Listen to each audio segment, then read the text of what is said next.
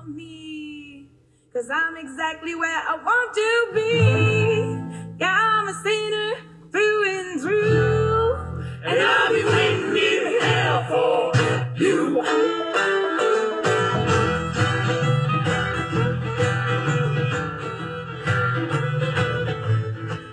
Welcome to the Morbid Forest.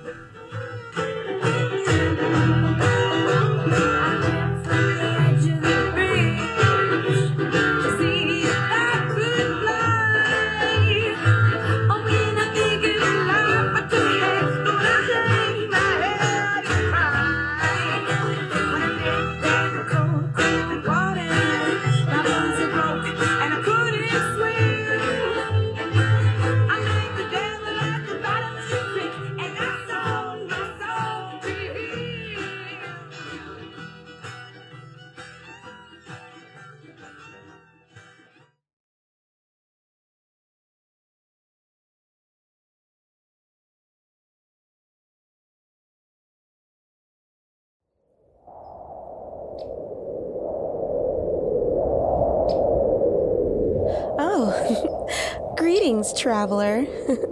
Ranger Harper here. Glad for you to have made it all the way up here with me. Just look at that view. Breathtaking, isn't it? You know, it might be the most tangible thing to what love may look like. This view, anyway. But love can be harsh. It can be cruel. Something from the looks of it that you know a little bit about.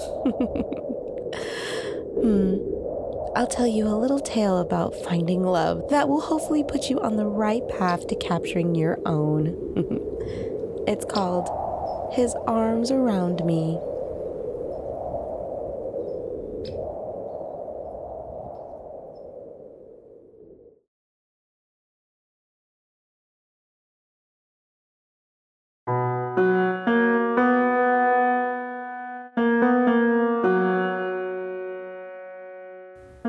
I'm not special. A subpar girl dumped by an above-average man.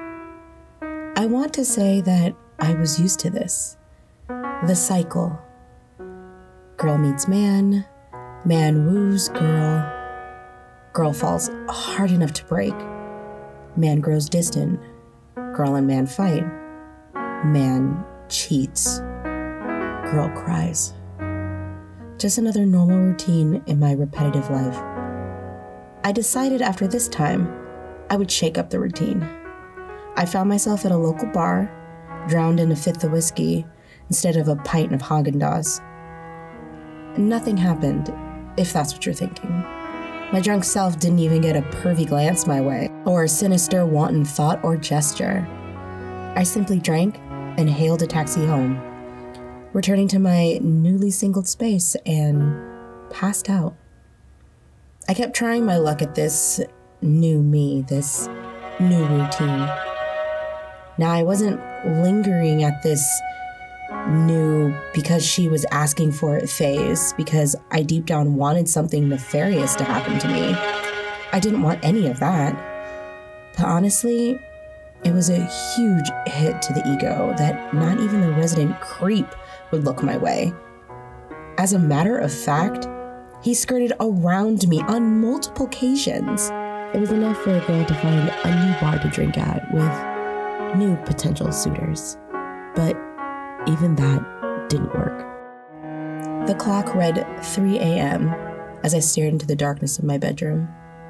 My brain knocked against the walls of my skull, chasing sleep away. I sat up and immediately clutched my head. Fuck. I sighed. I shuffled to the medicine cabinet to wrestle a bottle of Advil.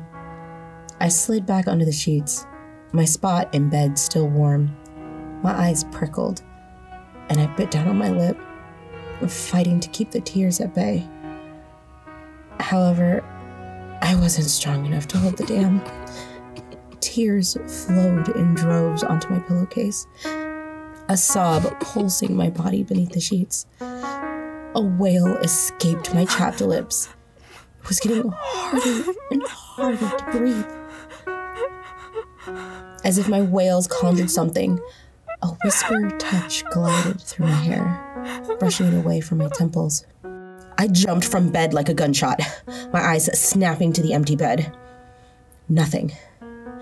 I bent down on my hands and knees, throwing the bed skirt up to peer under the bed. Only a few dust bunnies peered back at me through the darkness. I rose, slowly shaking my head. Damn, I must have drank more than I thought. I climbed back into bed, my mixed feelings of depression and fright slowly ebbing into blissful sleep.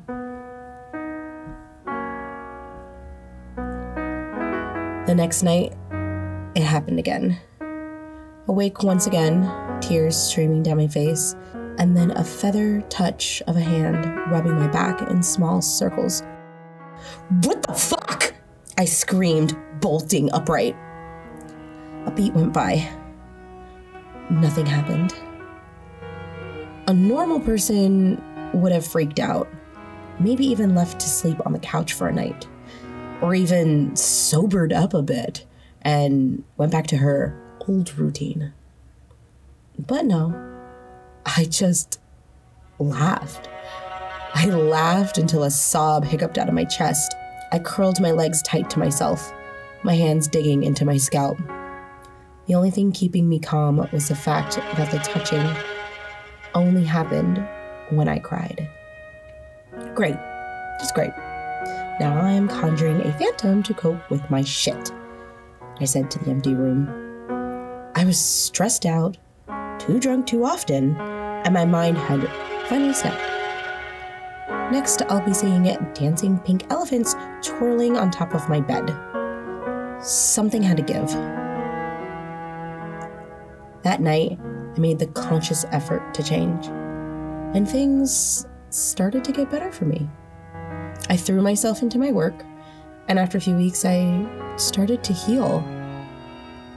I even met a guy at work. He was new, and I was chosen to be his tour guide. We clicked almost at once, leading to a first date once his first shift was completed. He was so nice. We laughed constantly, and I felt myself falling into my usual feelings. Of course, this led to my usual proceedings. I fell hard. He claimed I was getting too clingy. Then I found out he cheated. Fucking asshole. The night after we broke up, I was watching TV. I don't quite remember what I was watching, but I do remember polishing off a bottle and a half of 2-Buck Chuck. The tears were already flowing, silent for once. Like a ghost, I shut the TV off and headed to bed. I nestled deep into the blankets, wishing to never emerge again. I laid there, sobbing, when I heard a voice speak in my ear. It was so faint and so soft. It didn't startle me, just made my eyes open. Please don't cry. Yep. Sign me up for the Loody Bin because this girl is 5150. I didn't move. My mind too broken to possibly care that I was hearing voices now. In all honesty, I felt better, even though it was all in my head.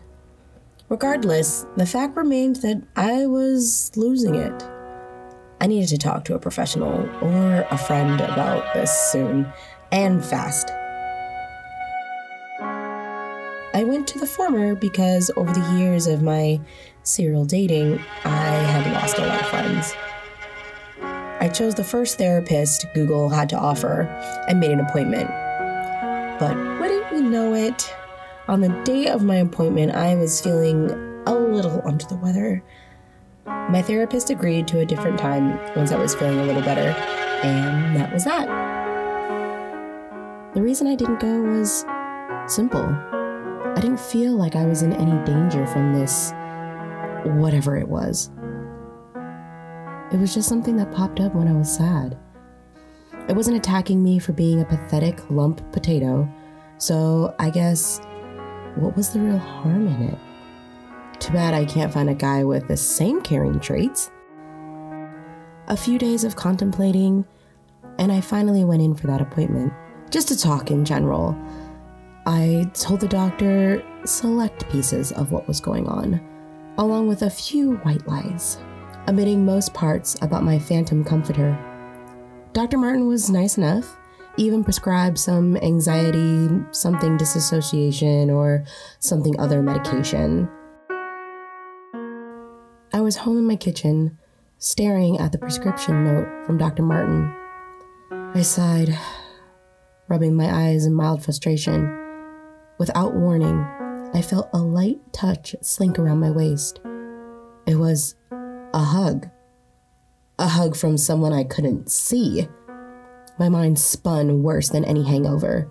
Before I could right myself, a voice fills the space. I hate to feel your sadness. Please, let me make you feel better. My body shook, trapped between phantom limbs and fear, but grounded by a wave of knowledge that I was safe. For the first time in a long time, I felt cared for. Okay, this is nuts, I said to the room. I don't know who you are or what you want with me. For a beat, there was nothing but the sound of my heavy breathing filling the kitchen air. But then the voice came once more. My name is Adam, and I want to make you happy. My knees buckled and I slid to the floor, my body unwilling to cooperate. My body started to shake, but from excitement and fear, I finally had someone who cared for me. Much later, I laid in bed, staring at the revolving ceiling fan. Adam, can you hear me? Silence. My heart sank through the mattress, only to be resurrected. Yes, I'm here. Are you okay? I smiled like a kid on Christmas. Yes, I am now. I know, all of this is crazy, but put yourself in my shoes for a second. It wasn't like I was in any immediate danger. It wasn't a rampant poltergeist inhabiting my apartment. Plus, I had someone who truly cared about me. Isn't that what everybody wants? Adam and I talked nearly every evening for months, and I learned a lot about him.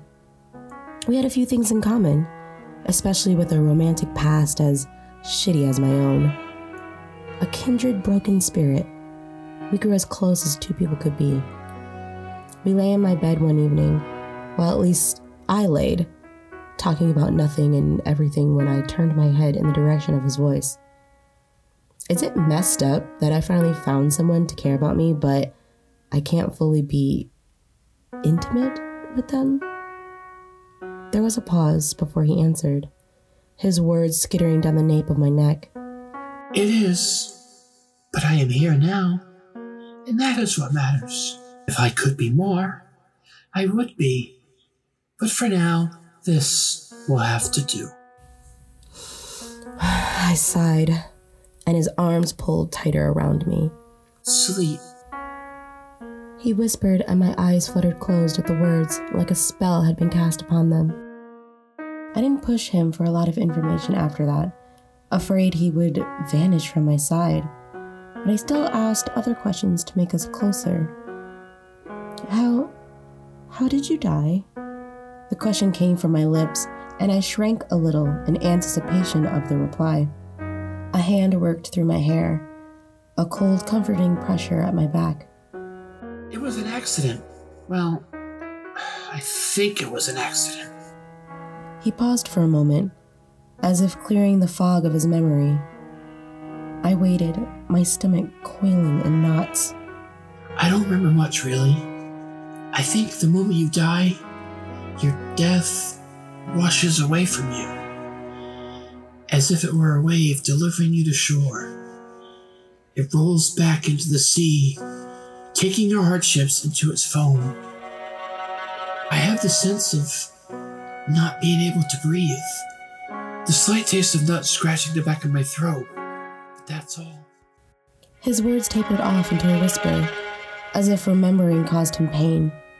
I rolled over, my arms outstretched. Come here. Let me hold you for once. He laughed, and then chilled pressure enveloped me, curling my toes. I'm sorry you can't remember, but it brought you to me. A ghost of a smile spread across my chest. That it did. The night slowly passed by before Adam spoke again. I love you.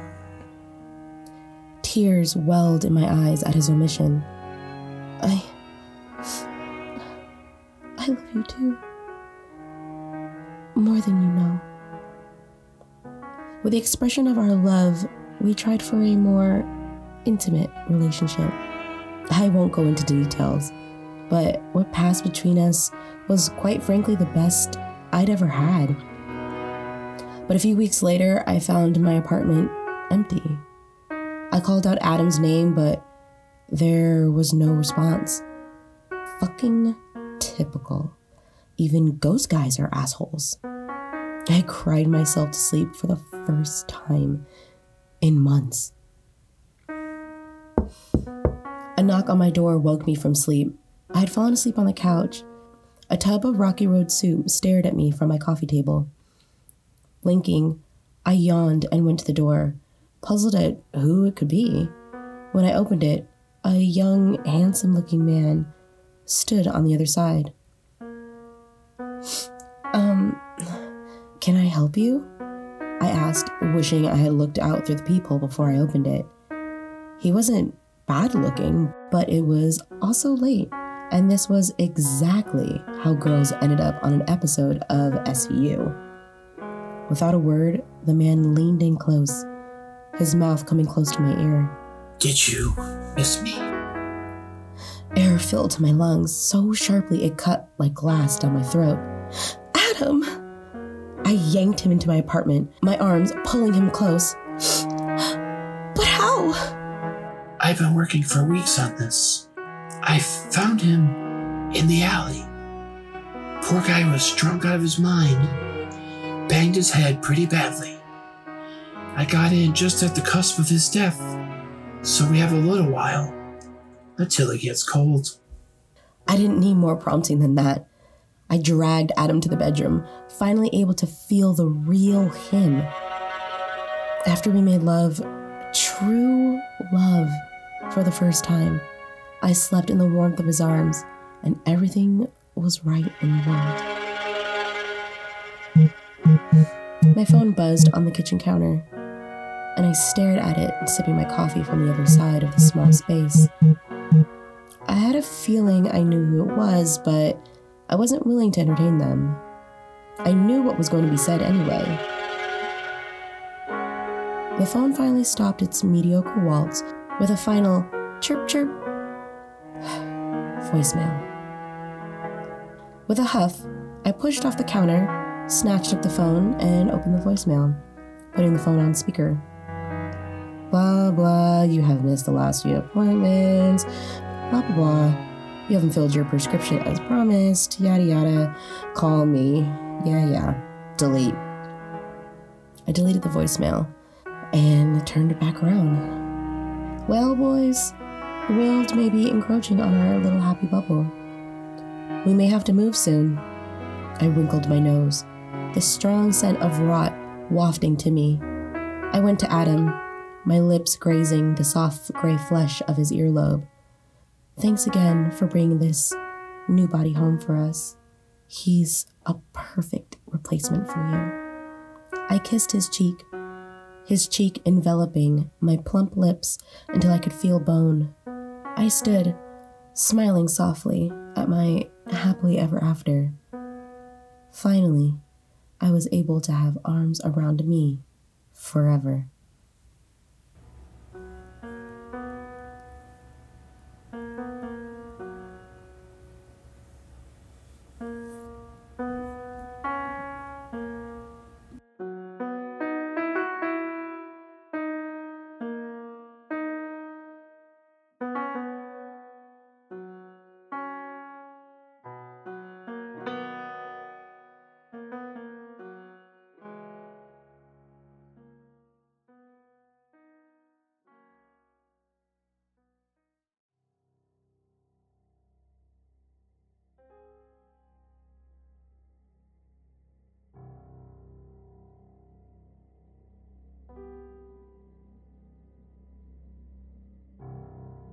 This has been a Morbid Forest production.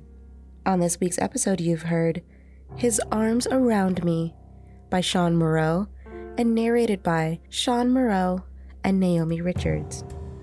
Do you love history? Do you love learning about how things are built, especially maybe bridges? Then check out the Bridge Boys. Welcome to Bridge Boys. Bridges. My name is Jeremy, and this is my partner in crime, Andreas Papas. That's right. We're here to introduce you to the podcast that takes you on a whirlwind tour of the world's coolest bridges. Yeah, we'll be exploring the history, culture, and engineering that goes into them. So we hope you'll join us on our exploration of all these beautiful bridges. And be sure to subscribe to the Bridge Boys podcast on your favorite podcast player. Yeah, we'll be dropping some new bridge knowledge every Monday starting August 9th. So we'll talk to all of y'all then. Bridges. Thanks, guys. You can check out the Bridge Boys on Apple Podcast, Spotify, Google Podcast, and also on thebridgeboyspod.com. As always, you can give us a follow on Instagram at The Morbid Forest. Write us a little love letter at themorbidforest@gmail.com. And you can also become a Patreon at patreon.com/themorbidforest. And also hit that subscribe button so you never miss an episode, and leave us a 5-star review on Apple Podcast. Apple Podcast really is the best way for us to reach more fellow travelers on the path to find just that extra special thing that they're looking for, as well as just put us out there on Apple. So give us a little like, a review, all of the things. We really appreciate it, and we appreciate you coming and listening to us. And we'll see you next week, travelers, on The Morbid Forest.